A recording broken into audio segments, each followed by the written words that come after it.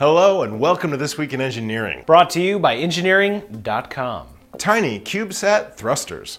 MIT professor Paulo Lozano has created tiny lightweight rocket engines for CubeSat nanosatellites that use ion beams for propulsion.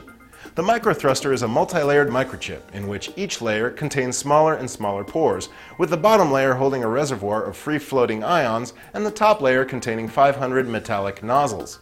Propulsion comes from applying a small voltage to the chip, forcing ions from the reservoir through the nozzles. One chip only generates about 50 micronewtons of force, but that could be enough to maneuver a 2 to 3 pound CubeSat to avoid a collision, or even to cause re-entry and hence destruction after mission completion. Hypersonic Waverider crashes.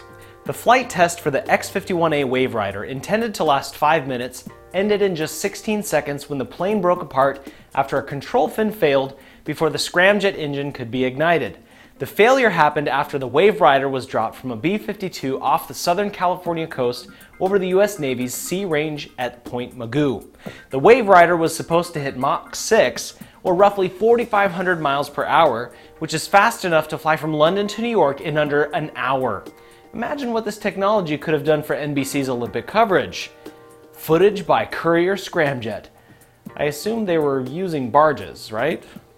Bird-friendly glass. German company Arnold Glass, in order to prevent bird fatalities from collisions with windows, has created a new glass that appears transparent to humans, but web-like to birds. The Ornolux bird protection glass uses UV reflective crisscrossing lines, which birds can see easily, but humans can't, unless they get very close. The biomimic design of the reflection was inspired by some spider webs, which also use UV reflective properties to deter bird web collisions. In flight tunnel tests on live birds, the coated glass prevented about 68% of bird collisions. I still like my solution of putting a plush cat in every window of my house, which worked for every bird except pigeons. Oh, you stupid, stupid pigeons. Robot inchworm. Researchers from MIT, Harvard, and Seoul National University have created Meshworm, a soft robot that moves using peristalsis, the way a worm inches forward by alternately squeezing and relaxing muscles along the length of its body. The robot is composed of flexible mesh tubes surrounded by wires of a certain shape memory alloy of titanium and nickel, which expands and contracts with temperature changes. Made almost entirely out of soft materials, the robot can survive being stepped on or even a direct blow from a hammer. Room temperature masers. Researchers from Britain's National Physical Laboratory and Imperial College in London have created a new maser that works at room temperature and without any powerful magnetic fields or expensive rubies. Masers, or microwave, as opposed to light, amplification by stimulated emission of radiation, were invented before lasers, but previously only worked under difficult conditions.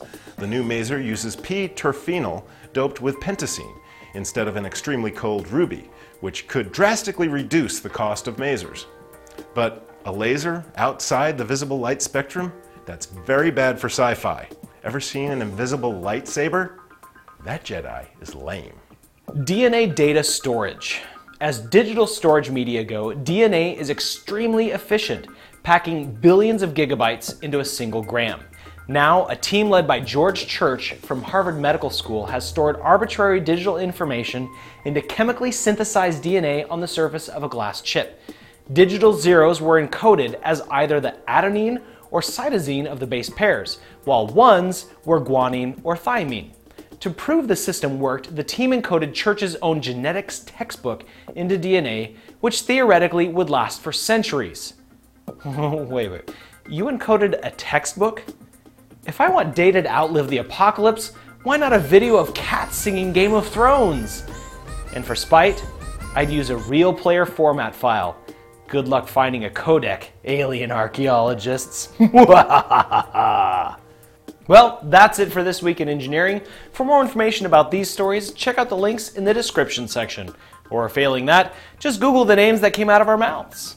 If you like what you saw, let us know by leaving a comment, giving a rating, or clicking a like button, and tell your friends. All right, engineers, let's get back to work.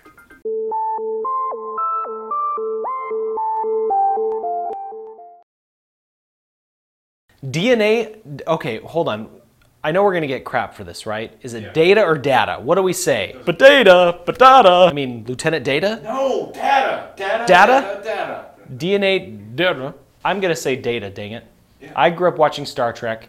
Come on, data or data? Let's hear it.